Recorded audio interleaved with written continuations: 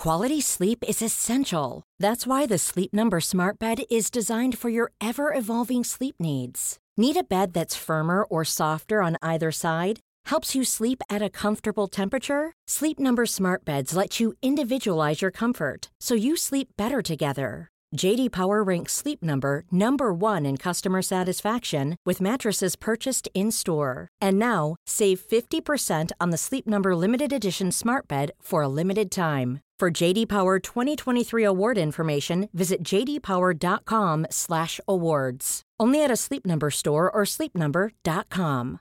Hey, I'm Ryan Reynolds. At Mint Mobile, we like to do the opposite of what Big Wireless does. They charge you a lot. We charge you a little. So naturally, when they announced they'd be raising their prices due to inflation, we decided to deflate our prices due to not hating you. That's right. We're cutting the price of Mint Unlimited from $30 a month to just $15 a month. Give it a try at mintmobile.com/switch. $45 up front for 3 months plus taxes and fees. Promo rate for new customers for limited time. Unlimited more than 40 gigabytes per month. Slows full terms at mintmobile.com. This is a podcast from The Times, sports newspaper of the year.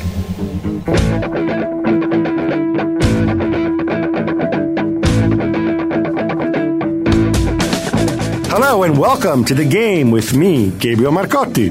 My aim is to make sense of the weekend's biggest football action, and I am lucky enough to have the company via Skype, registered trademark, of Matt Dickinson, Tony Cascarino, and of course, Rory K. Smith. In 40 minutes' time, that should make everything crystal clear. Our focus today is on faltering Manchester City, rising Everton, and all that nuttiness that took place at the DW Stadium.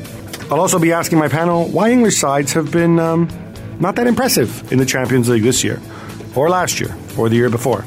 But let's start at Goodison, Everton and City. Now, Everton are kind of a bogey team for your mate, Roberto Mancini. Isn't that the case, Dicko? We're very close, very, very close. He was around yesterday for tea and muffins. Why have the wheels come off at City? And I don't just mean like in terms of results, because the reality of the Premier League is, I think this season, and we'll get into this more, most of the top teams play badly. The difference is that this team seems to play badly and just not produce and not get. Well, it's been I mean, I think there's a lot of answers to that question in no particular order. We've seen Mancini, I think, wrongly keep harping back to transfers that didn't happen last summer. I think he's banged on more than he should have done about the fact that City didn't, having already assembled the most expensive squad of all time, should have gone out and spent another 50 million on Van Persie and Javi Martinez, etc. He spent too much time looking back and moaning about that. They've had problems with Yaya Toure, going to the African Nations Cup, not coming back with the same, not playing nearly as well this season. Individual losses of form, Joe Hart, individual loss of form. I think there's been a collective complacency at times, which again, Mancini has moaned about and said that that's why you need extra signings. Well, throwing money at it is the only solution to that problem. Then, he's not half as good a manager as he'd like us to think he is. I think the team there's been a lack of pace about a lot of the teams he's picked. We know he doesn't like orthodox wide players, but even by his standards, there's some of those teams he's selected have just looked really turgidly slow. And I would say Saturday's was one of them. I could go on. Yeah, Roy, I pretty much agree with just about everything Dicko said, and I find it disappointing because having seen Mancini in Italy, one of the things he was very good at is actually working with a team, working with what he had, and giving a team an identity, a way of playing. I think simply bad, stupid PR to go and keep going back to Marwood and Van Persie and whatever else, using that as a crutch. It's stupid PR to talk about Maicon and Rodwell being injured because, with all due respect, did you really need these guys that much that, they're crucial?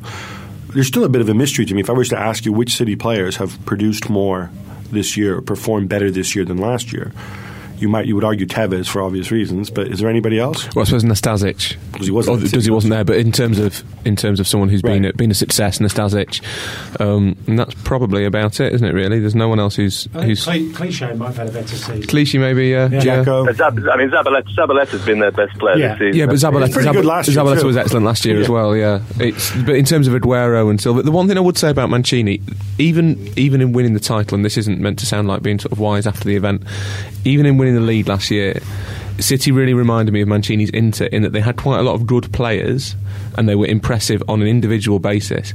But I never actually felt, and you'll know much more about his Inter team than I do, but that Inter side to me never looked like it had a plan beyond, here are 11 good footballers, in some way we will win this match. And City, I think you're thinking of late Inter. Possibly later Inter on. With Ibra. Yeah, possibly. Which is always a problem when you have that guy in the team. I mean, but City looked like that to me last year as well, and even more so this year, except that the players aren't playing quite as well. I think Mancini's kind of constant, the tension that he seems to seat within his management has maybe influenced morale in the camp. They don't seem to have that fighting spirit. It may be, as Ditto says, complacency set in, that they felt that they could win games regardless, and it's just not happened for them. I think that their season now, 15 points I think is the same gap in England as there is in Scotland. That's pretty damning for Man City. You're looking at me, Gab. You sound like you have something to say, Cass. Tony Castorino is going to speak. Poor management, totally, from Saturday's perspective. Before the game, if you're a manager, like we all do prep work. We look at what we think we need to, look out for. As a manager, you look at the opposition, you think what are their strengths, what are their weaknesses. All that happens in the week leading up to a game.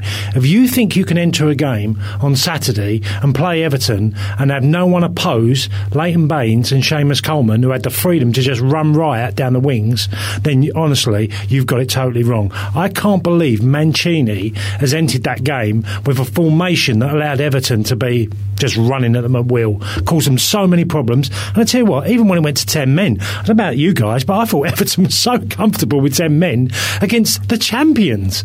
He got it totally wrong. And he got it, I think, as poorly wrong Saturday as he's got it wrong all year. They didn't have Aguero, they didn't have Yaya Toure, and yet players are not playing as well. But you've got to get it right. You've got to get your organisation. Wigan absolutely destroyed Everton the week before, 3-0 at Goodison. Their tactics were superb. They exactly stopped Everton doing what they're good at. And yet a week later, the champions go to Goodison and put in a performance where they just looked like they were bewildered. They didn't know, where it was all coming from. And it was obvious. The two wide fullbacks are a major asset to Everton in the way they play. I love Seamus Coleman. I think... Sometimes in a platonic sense. Yeah. Sometimes wish he moved to a different country where I think his skills would be more appreciated than here.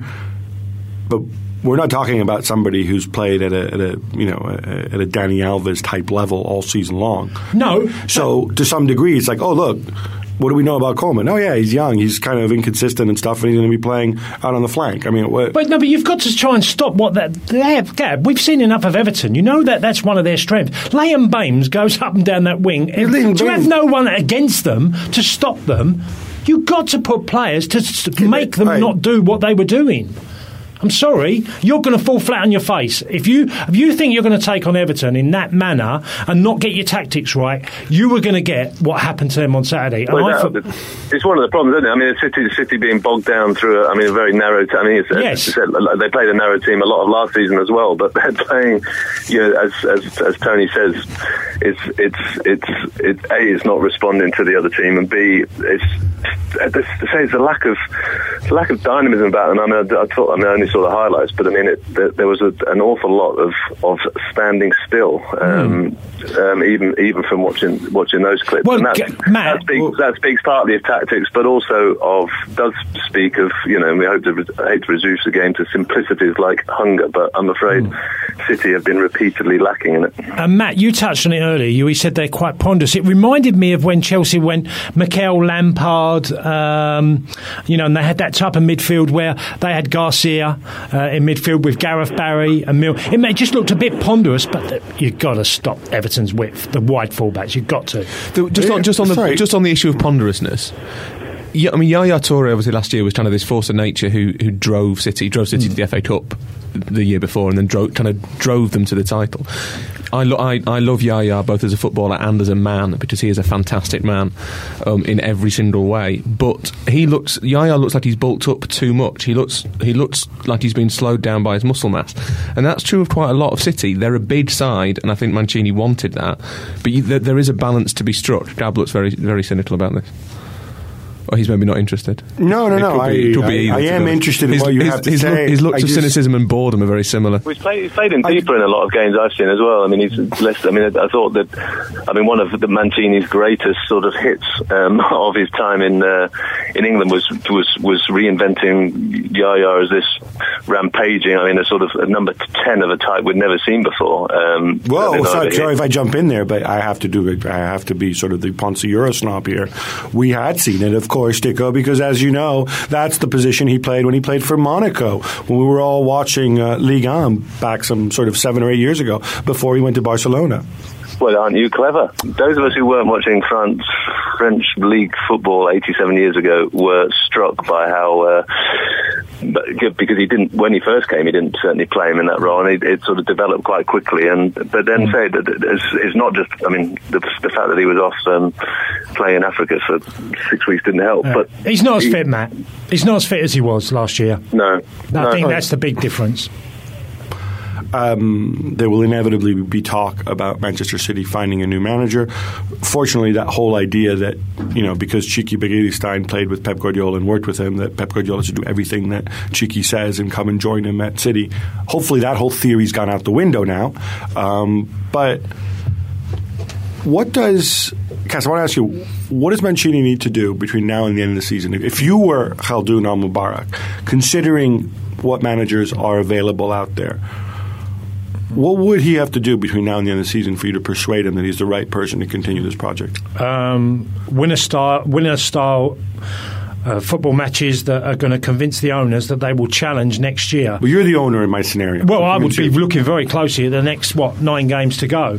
I'd be looking closely, how they perform, how the team is looking tactically, players in general, looking at me individually. Is he overachieving? I think one of the biggest tests for managers is if you can overachieve with your personnel, what you're getting out of them. Are you getting the best out of them? Why are they not playing so well this year? So all them questions, they've got to perform to a very high level between now and the end of the season for the owners to go into next season with not feeling too bleak about things, with optimism that they can challenge again next year, because they have spent fortunes in many ways, wages and transfers, so they should be challenging. The one thing I would say is that as far as we all know, the sort of noises coming out of City are that Al-Mubarak and I guess the Sheikh, I don't know how involved he is on a day-to-day basis, are still pleased with, it just rings up from Abu Dhabi, how Stott Sinclair trained. Khaldoun Al-Mubarak and Mancini have a good relationship. The owners at City have faith with Mancini. They've been very keen in the past to sort of distance themselves from that Abramovich model of foreign ownership where something goes wrong, sack the manager. And if you look around Europe, there's not, now that Pep's at Bayern, there's not necessarily a kind of standout candidate. I personally think City are a little bit beyond where they need Mourinho. I think they don't want that kind of figure. I think not only his relationship with Txiki and with Ferran Soriano would count against him, but also the circus that comes with Mourinho, I think, is something City don't want. I think that's. I mean, Ducker's been saying that. They say categorically that won't happen. Simple as that. I mean, it's the steers are always don't go there. So I mean, I agree, Rory. I mean, you have to, there's no point in getting rid of Mancini unless you're pretty sure you're upgrading now. So the balance is pretty fine. I think. I mean, there are a lot of reasons to be frustrated, very frustrated by this season, but it's not so easy just to click your fingers and rustle up a better manager. Cass, David Moyes obviously is taking till the end of the season of his contract. I feel like there's the same argument every year. Everybody says he's good and whatever else. If you were Ken Wright, and there's rumours of what do you go for Roberto Martinez or stuff like that, do you think Ken Wright's thinking of a plan B in case Moyes doesn't come back? Has to. You always have to be prepared with players, with managers. You have to be prepared to what you can lose, what you're going to get in, because I'm sure that Ken Wright will do his utmost. Who has impressed you? You pay more attention to the lower leagues than I do. Anybody impress you? What, as a manager? Yeah, apart from Roberto Martinez, which is pretty obvious. And I think also given he turned down Liverpool a year ago, I don't know that. No, I think he'd probably go this summer, Roberto. I think he probably knows that. But not to Everton, obviously. No, I think he'd go to Everton. I think Everton is would be the right job for him. Why would he go to a club that clearly, I mean, I'm not disrespecting Everton here, but Everton obviously are they're kind of in a financial straitjacket because of the situation. Yeah, but the problem is that with Wigan, as much as Martinez feels as though he owes a debt, I'm not suggesting he should stay at Wigan, but surely he can do better than Everton. Well, he possibly could, but this summer we don't know. It always depends what job comes up, and I think he probably knows that this is the time that he can't kind of twist again. It's time to kind of to take the job that comes up. If you look at what else might come up this summer, what else is there? Well, in terms of the lower leads, though, which was your initial question, I think if you look at, there's obviously people like Zola at Watford who's doing quite a good job. Gus Poyet at Brighton and maybe be a contender. Gary Rowett's taken Burton to second in League Two. It depends how much they want to gamble. There's not that many young English managers out there, or young British managers, to repeat the trick that Ken Wright pulled off with Moyes 10 years ago. There's not many. Uwe Rosler, he's doing quite well. Yeah, he's another young British manager, isn't he? With a name. Oh, like and that. there's Eddie Howe at Bournemouth as well. Is quite good, isn't he? Eddie Howe's all right. Who won League Two last year? He might be available. Oh, some Italian. Yeah, exactly. Fascist salute. Exactly. There you go. How original. All right, but we were talking about Roberto Martinez, which provides a natural segue onto Wigan and Newcastle. I think there's one place to start with a big talking point from this game. Callum McManaman's tackle on Masadio Haidara, the young 20-year-old Frenchman who was making, I believe, only his second or third appearance for the club and who, of course, came on for Debussy. Dicko, I want to start with you because... all right, there's commitment, there's whatever else. I guess we'll talk about what might have gone through his mind. But I'm going to start first of all, you just pick on a referee again. In fact, how could the referee not have given a foul for this? Because all I can think of, if you don't give a foul for this, then you assume that one of the two players got the ball and there was no contact, and that Haidara didn't just go and somehow injure himself, right? Well, you could argue basically if he doesn't give anything, then that's almost more reassuring than the fact that he's seen nothing. I mean, we're still waiting to hear exactly what he did or didn't see from the clips. What is sort of harder to understand is that the linesman, as far as we could see, was not only had the perfect view, but was, again, from the highlights, seemingly looking exactly in that direction. He was following the ball. So, what Halsey did or did not see, at the moment, well, so you feel that if he's given nothing, you have to give him the sort of benefit of the doubt that he didn't really have the right, wasn't in the right place or was blocked or whatever. But why, does a linesman, whether he doesn't have the confidence, whether he just what he saw, how he saw it, how he interpreted it. But generally, linesmen, whether they've got the confidence to actually flag something as big as that, to tell a referee that he should be sending off something, effectively to be sort of overruling the referee, I don't think enough of that goes on. I think there's a bit of a sort of hierarchy there that linesmen are reluctant to get involved in. But that's bizarre because they generally work with the same people most of the time, don't they? Well, exactly. But I think obviously they'll have different relationships with different referees. But to say it's impossible to know until you Halsey's sort of in his boots and had his line of vision. But say from what we can see, the linesman saw it, and God knows why he's not getting involved. It's a stupid thing to do. He should be punished, but let's not sort of castigate him as though he's sort of inherently evil. It's just it happens.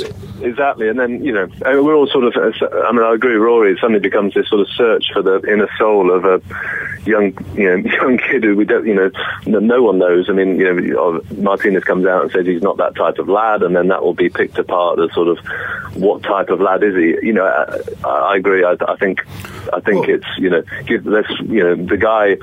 The punishment will not just come from the authorities, but in the sort of huge exposure that this has got, all over the back pages. He'll be asked about it everywhere he goes. There's that. He's got to handle that, and in some ways that's punishment enough. I agree with that, and part of the reason why I kind of went through this with Cass beforehand was to sort of establish that there's no level of premeditation here. It's not retaliation. No.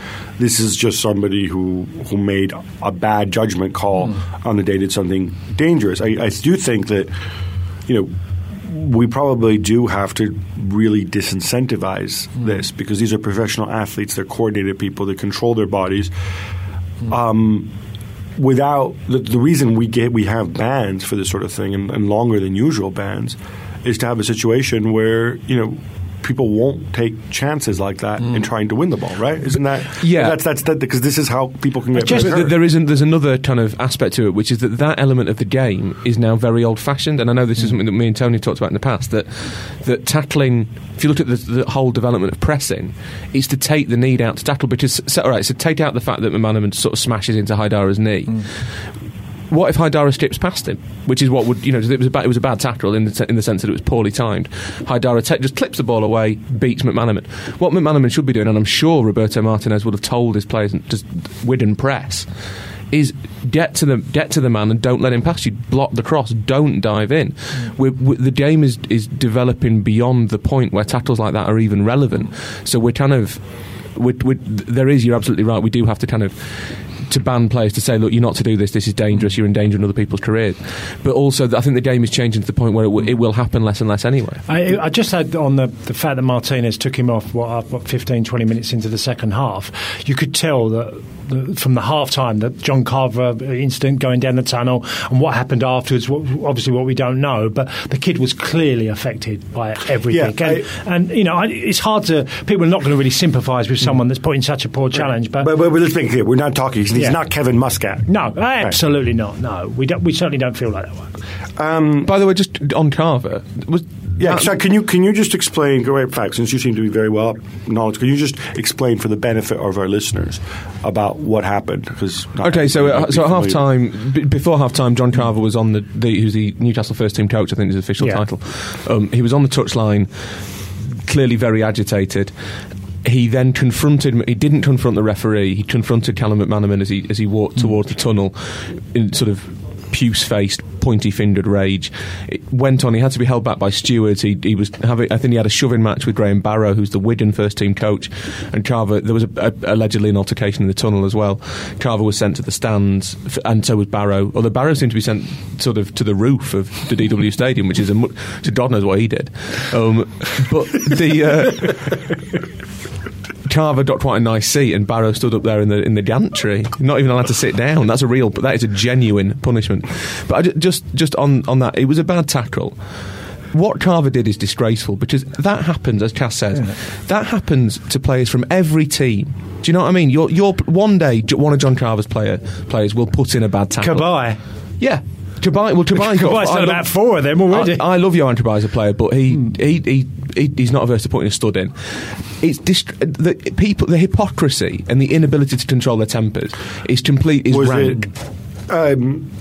Tico, I don't know John Carver, but as I understand, you guys used to be part of the same bridge team. So I'll chuck this to you. If this were in Italy, I would assume that what Carver was trying to do is unsettle McManaman, because by that point it's halftime. Presumably he's cooled down, and he's having a go at him to try to mess with a young kid's mind, so he's going to be rubbish in the second half. Now, you guys, of course, don't have those dark arts here in England, or do you? Or is that what Carver might have been doing? Yeah, there's a bit of that. It's a bit of, I don't know if he's sort of playing to the cameras. Wasn't he the guy wasn't Bobby Robson once trying to hold a press conference at an airport once and then behind the door there was Carver and Craig Bellamy throwing furniture at each other or something. I'm sure there's a story. I have some memory. We need to get Corkin onto that. I'm 99% sure that there was a situation with Bobby Robson trying to conduct where there was a sort of sound of flying chairs from behind the door, and sort of Bobby sort of shrugged his shoulders and basically said, that'll be my assistant and star striker, sorting out their differences. So he's got a bit of form for, shall we say, temper issues, I think, and as is Craig Bellamy for that matter. But it was. Look, if I was the Newcastle bench, I'd have been upset. I think if we give them a bit of slack, they're entitled to look at. They saw the replay, obviously, soon after the incident. They're there, they're steaming. They think one of their players has taken a serious injury from a seriously bad. Small details are big surfaces. Tight corners are odd shapes. Flat, rounded, textured, or tall. Whatever your next project, there's a spray paint pattern that's just right. Because Rust-Oleum's new Custom Spray 5-in-1 gives you control with 5 different spray patterns. So you can tackle nooks, crannies, edges, and curves without worrying about drips, runs, uneven coverage, or anything else. Custom Spray 5-in-1. Only from Rust-Oleum. When you're ready to pop the question, the last thing you want to do is second-guess the ring. At BlueNile.com, you can design a one-of-a-kind ring with the ease and convenience of shopping online. Choose your diamond and setting. When you find the one, you'll get it delivered right to your door. Go to BlueNile.com and use promo code LISTEN to get $50 off your purchase of $500 or more. That's code LISTEN at BlueNile.com for $50 off your purchase. BlueNile.com, code LISTEN. Quality sleep is essential. That's why the Sleep Number Smart Bed is designed for your ever-evolving sleep needs. Need a bed that's firmer or softer on either side? Helps you sleep at a comfortable temperature? Sleep Number Smart Beds let you individualize your comfort, so you sleep better together. J.D. Power ranks Sleep Number number 1 in customer satisfaction with mattresses purchased in-store. And now, save 50% on the Sleep Number Limited Edition Smart Bed for a limited time. For J.D. Power 2023 award information, visit jdpower.com/awards. Only at a Sleep Number store or sleepnumber.com. Tackle that, tempers that are allowed to. This is like 10 minutes after the fact, though, right? Well, yeah, and then and it's a pretty unedifying scene of a guy trying to intimidate. Disgraceful, in fact, is what Rory K. Smith called it. Well, I wouldn't go that far. I think it was unedifying, unappealing, but worth. We see it most weeks, don't we? Some dressing sort of handbags going on. It wasn't as if it became fisticuffs on the pitch. We'll get into this more, but this is a good opportunity, unless somebody really feels like they need to talk about Maynard Figueroa's handball leading to Ruda Kone's goal. No, we don't, because we love Roberto Martinez, want to stay up, and even if he has to cheat, it's okay, because, hey, Newcastle, you're fine. You can afford to give up the points. But let's talk relegation, though, because Wigan are still in the bottom 3. It's still a 3-point gap with Villa, although, of course, they do have that game in hand. I'm kind of surprised by how sort of like week on week, like things seem to change. We'll get to this too, but QPR like won 2 games in a row, and all of a sudden it's like, oh, Harry's going to do it, Harry Houdini, blah blah blah, and then then they lose this weekend. Reading, of course, they've got this horrible run of games, and they don't have a proper manager.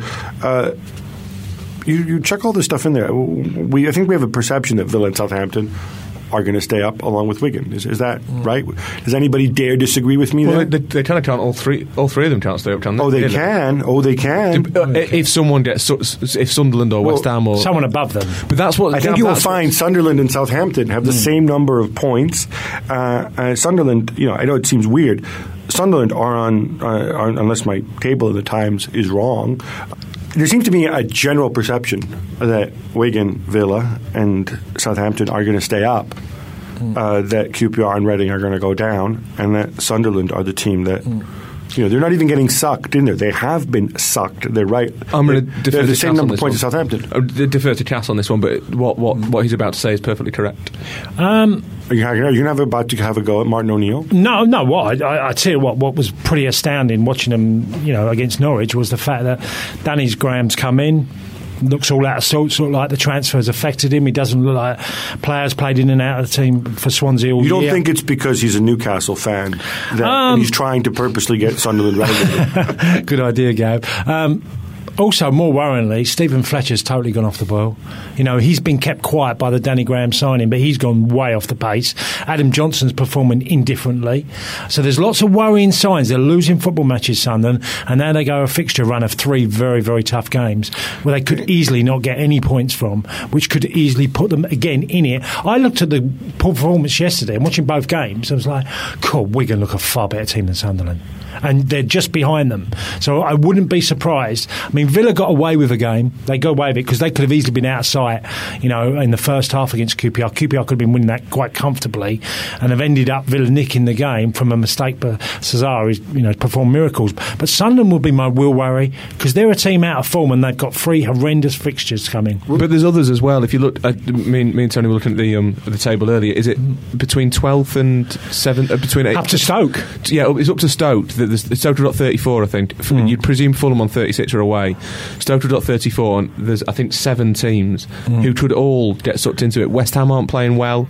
Sunderland aren't playing well. Well, especially if Norwich aren't playing well. If Wigan have a run, they're the ones who have got 27 but got a game in hand. If they have a run, that drags all of that pack of 6 or 7 teams into it.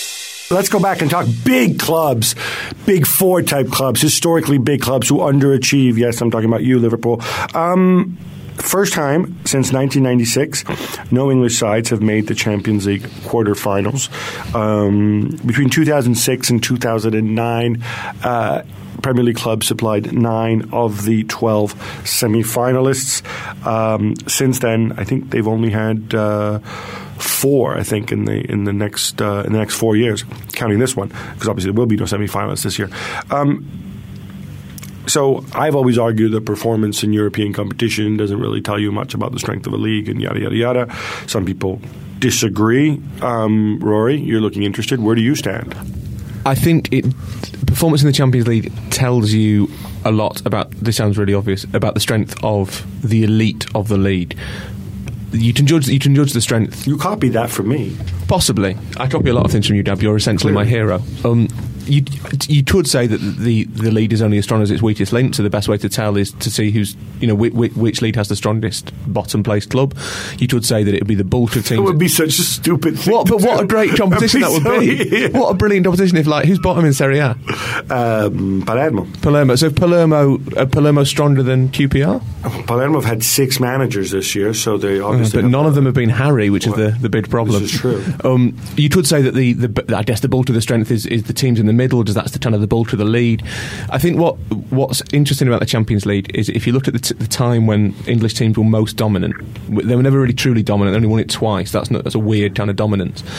There was the same 4 teams in it all the time, whereas the Spanish and the Italians were sending 2 teams who were the same, and then kind of had a rotating cast of others. So you had Celta Vigo and Real Betis and Sociedad, and Udinese were in it for a bit, and blah blah blah.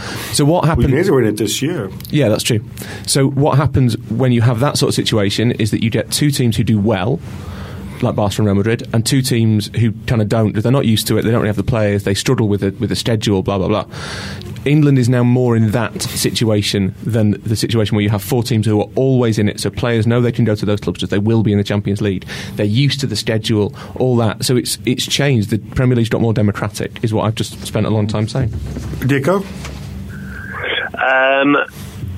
That's partly it. I think that's partly it. I think, but I think, we've all been sort of casting around for trends, and I don't. I see that trend in the sense of I don't think there's a particularly good top club. There's not a great side in England at the moment, but I think mostly it comes down to individual reasons. The problems at Manchester City are very different from the problems at Chelsea. The problems at Arsenal are very different from the problems at Manchester United. I wrote a column on this very issue yesterday, in fact, and that's exactly the argument I made. Yeah, well, bloody hell, we're great minds. Well, it just, but I think what you're saying is, if you look at the sort of, the tops, in fact, I'm going to call it a top 6 by revenue here in England, which includes a top 5 plus Liverpool. Probably every single one of them, with the exception of Spurs, can say we're playing worse football this year. We're worse off this year than we were last year. You might make a slightly different argument for United, but even United certainly aren't playing particularly well. And of course, they're in a situation where they've got a lot of rebuilding ahead. So the one other thing I throw in there, though, Cass, which I think comes into this as well, certainly if you look at the quarterfinalists this year, is you have a situation where some of the foreign clubs, some of those teams that have reached the quarterfinals, have done exceptionally well. I mean, this Real Madrid side, they had the most expensively assembled team in history in Pellegrini's first year, and then they went out and spared no expense to get the most expensive manager in European football. This Barcelona side is coming off the back of arguably, the greatest 4-year stint of any club in the history of the world. This Juventus side is a tremendous investment in them. This Bayern side, I think was also a tremendous investment. Even teams like Galatasaray, they're able to find enough money to go and get to Snyder and Drogba, to expensive rentals. Snyder hasn't really done anything yet, but he's there. So you have this weird sort of combination. And Paris Saint-Germain, of course, we know the situation there is that. It's not that the rest of Europe is catching up the way Wenger said, perhaps, but there are a number of elite sides who are a lot better. Well, I touched on something with Rory last week, and the resources, like you said, at these clubs are huge and far bigger than they've been in years before. The one thing that stood out for me is that where I think football's evolved in Europe better, that we've fallen behind and they've learnt on us. And I chatted to Rory and I said, do you know what? The biggest change I've seen in football is without the ball.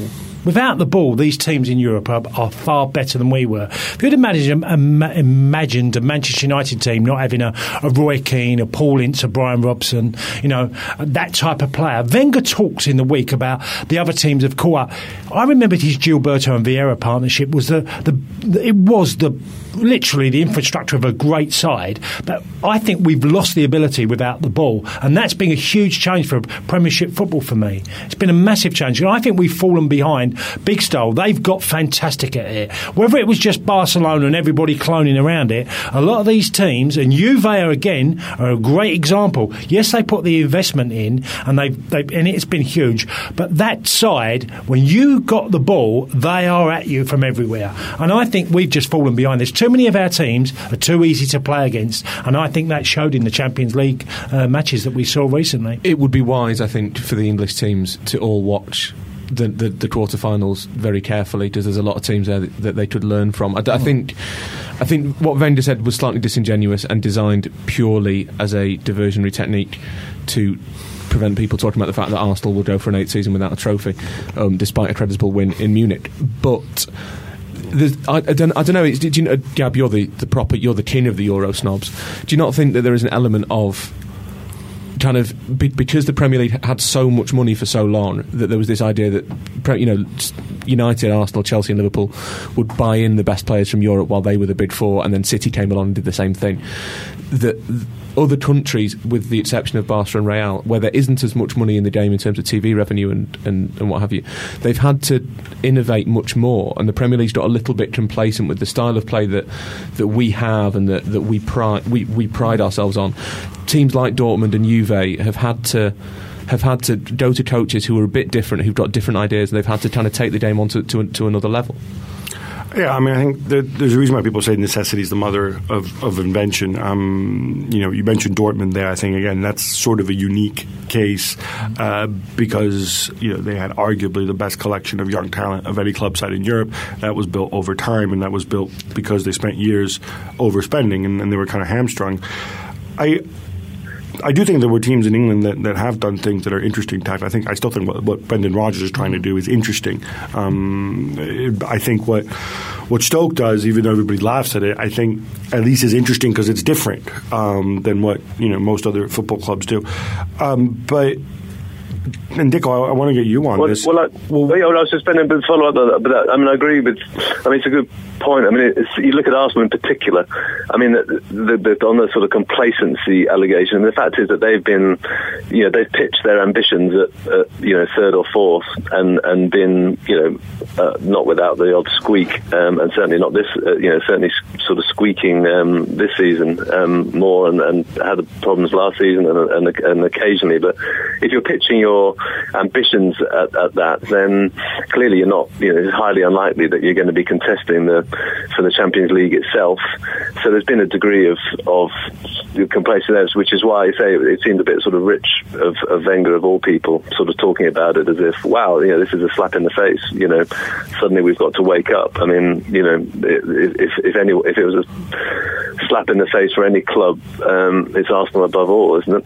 Gentlemen, we have to move on. I think what is an undeniable fact, though, is if you look at the top five in the Premier League this year, and with the exception of Tottenham, none of those teams, I think, has had any kind of coherent tactical evolution. They all have major problems on the pitch tactically, and I think it's something that they all need to work for. Pounded at the San Siro by one of the worst Inter teams in recent memory, defeated at home by Fulham, and to add insult to injury, a Berbatov goal. Rory, I think you referred to him as a ghost, so imaginative in your piece today. Give me some good reasons to believe why this won't all end with another typical Tottenham collapse. I'm not sure I will if you're going to insult my copy. They're better. Why do you see sarcasm when there isn't one? Come on, Gab. They're better than they used to be. They've got a good squad. I think probably outside United, they're the best first 11 in England. They've got Gareth Bale, who's obviously probably the standout player alongside Suarez and Van Persie of this season. But at the same time, there is definitely a psychological element to the run-in. And speaking to Villas-Boas yesterday, you could tell that there was a slight element of doubt starting to creep into his mind that it might all happen again. I don't think it will, but Spurs need to sort of arrest their slump very, very quickly. Dimitar Berbatov, the galloping ghost, as some people like to call him. Manchester United have pretty much locked up the title after the 1-0 win over Reading. But Dicko, what's going on with Robin van Persie in the past 7 games? He has scored as much as you have, and he has just won, in fact, in the past 2 months. This is where you're wrong, because yesterday, ball comes over, far post, who rises to head it home, but... Well, I can't be humble any longer. Me, who winning 4-1, gets the ball 25 yards out, beats a man, ping, top corner, bang, 2 goals in a 5-1 victory. I don't know that playing in your back garden with your kids qualifies. Excuse me, this was 11v11, full-size pitch, massive game, Sheen Mount Primary versus East Sheen Primary, local derby. And on you play for a primary school? No, the fathers, for God's sakes. Get it right. No, I beat a team of 10-year-olds. Anyway, I scored 2 goals. I scored 2 final goals, so I am outscoring Robin van Persie. But I'm not going to diss him because he's the nearest thing we've had to the almighty Dennis Bergkamp, and that's good enough for me. He'll be back. But make sure you leave that stuff in about my goals. It's like it won't ever happen again. No question. Thank you for your insight on why Robin van Persie has scored once in the last 2 months. Mostly just talk about yourself. Now, you're up next, Cass. If you like, you can tell us about the goals you scored, except, of course, you actually scored them against professionals, not suburbanites in southwest London. But or you may prefer to just talk about Liverpool. Southampton, in fact, pummeled Liverpool, just as some of us thought that the Reds had turned the corner. Cass, what I especially don't understand is why Rodgers thought it would be a good idea to play Joe Allen and Steven Gerrard together as part of a 2-man central midfield. Well, he went with that option at the start of the season. It didn't really work. Gerrard underperformed alongside Joe Allen. Joe Allen's found it very difficult to settle in at Liverpool and do what he's good at, getting the ball down, moving it quickly. Got to give a lot of credit to Southampton. I thought they were superb. Didn't think that Liverpool would lose the game, but it came down to some really good individuals, and particularly Ricky Lambert. Not the quickest, but well, did he have an impact on the game? After QPR's back-to-back wins, everybody jumped on the Harry bandwagon. Rory, are you on board with the Harry Houdini Express despite this defeat against Villa, or will you join me in celebrating Paul Lambert? Yeah, when QPR won the 2 games in a row, I've got to admit, at that point, having thought all season long they were down, I thought they might get out of it. But you look at that gap; it's 7 points to 7 points. But they've got 8 games left. Yeah. you can see them making that up. I've got to admit, you can see them making that up. But I don't know. I think QPR is really fascinating. I still think they could.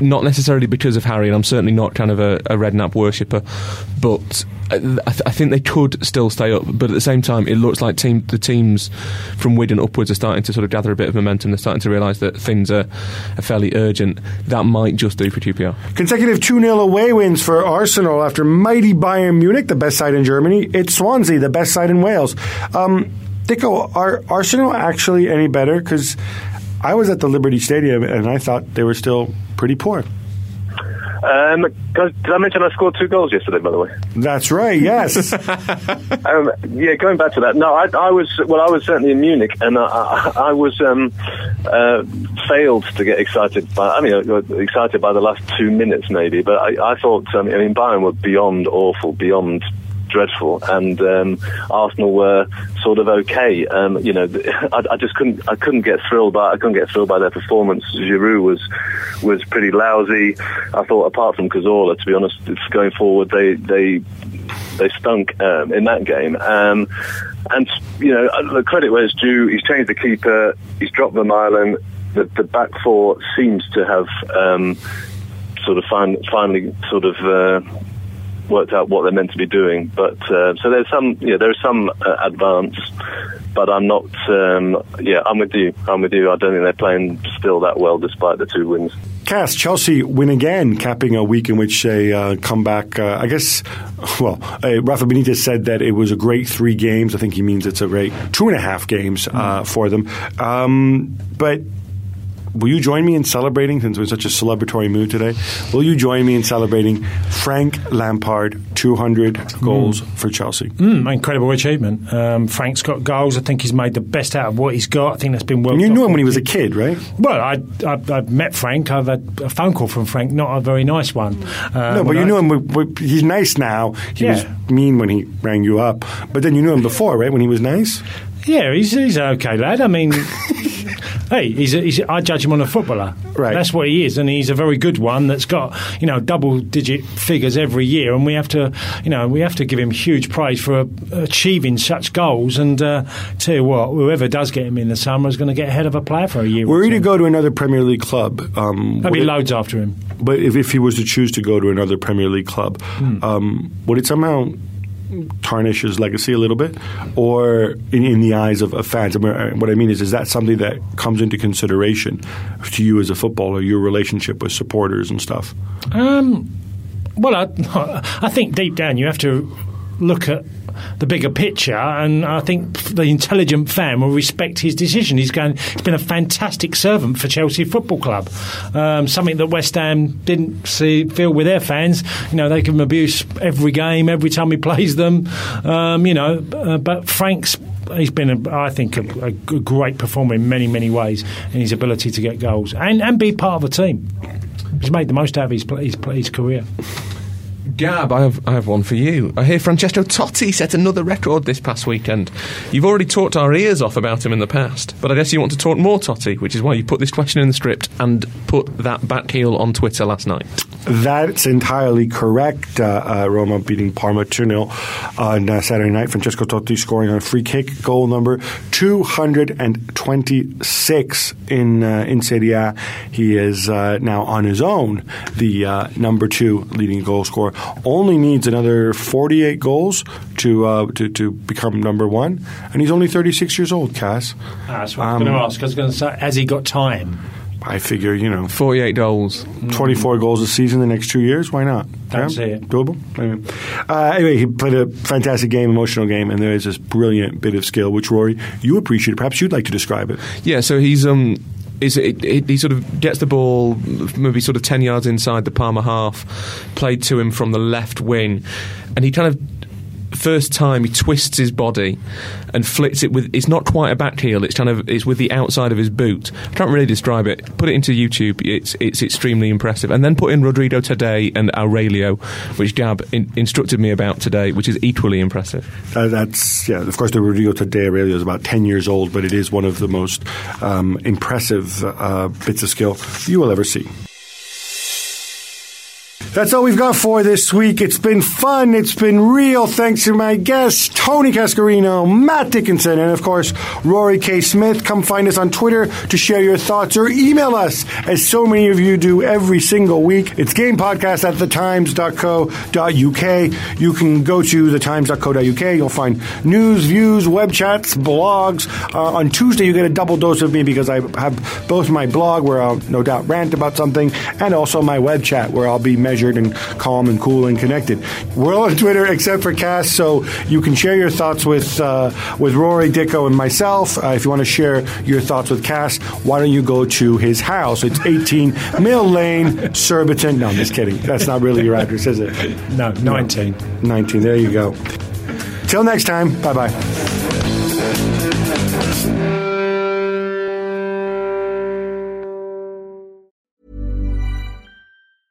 Small details are big surfaces. Tight corners are odd shapes. Flat, rounded, textured, or tall. Whatever your next project, there's a spray paint pattern that's just right. Because Rust-Oleum's new Custom Spray 5-in-1 gives you control with 5 different spray patterns. So you can tackle nooks, crannies, edges, and curves without worrying about drips, runs, uneven coverage, or anything else. Custom Spray 5-in-1. Only from Rust-Oleum. Planning for your next trip? Elevate your travel style with Quince. Quince has all the jet-setting essentials you'll want for your next getaway, like European linen, premium luggage options, buttery soft Italian leather bags, and so much more. And it's all priced at 50 to 80% less than similar brands. Plus, Quince only works with factories that use safe and ethical manufacturing practices. Pack your bags with high-quality essentials you'll be wearing for vacations to come with Quince. Go to quince.com/trip for free shipping and 365-day returns.